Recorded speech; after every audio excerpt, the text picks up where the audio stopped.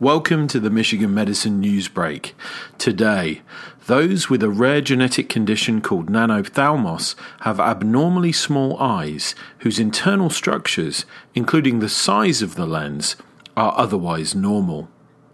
The condition can cause a host of vision-related problems, including amblyopia, lazy eye, or strabismus, cross eyes in children, retinal detachments, and glaucoma.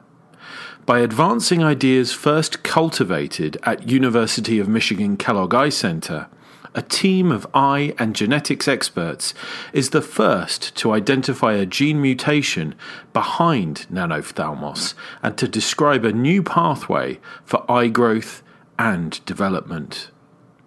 Their discovery could offer the opportunity to identify children with the disease earlier and intervene to protect their vision.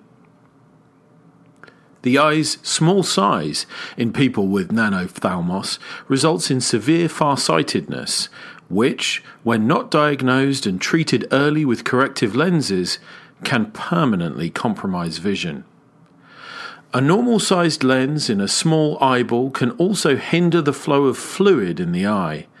This can cause complications like retinal detachments and glaucoma, including a rare form called angle closure glaucoma, where blockages in eye drainage can suddenly elevate the pressure of fluid inside the eye.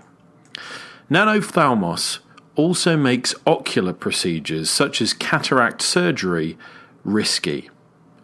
The study, published in PLOS Genetics, is the first to link nanophthalmos with a variant or mutation in the gene, myelin regulatory factor, MYRF, that causes the gene to produce an abnormal protein. For more on this story and others like it, visit uofmhealth.org/healthblogs.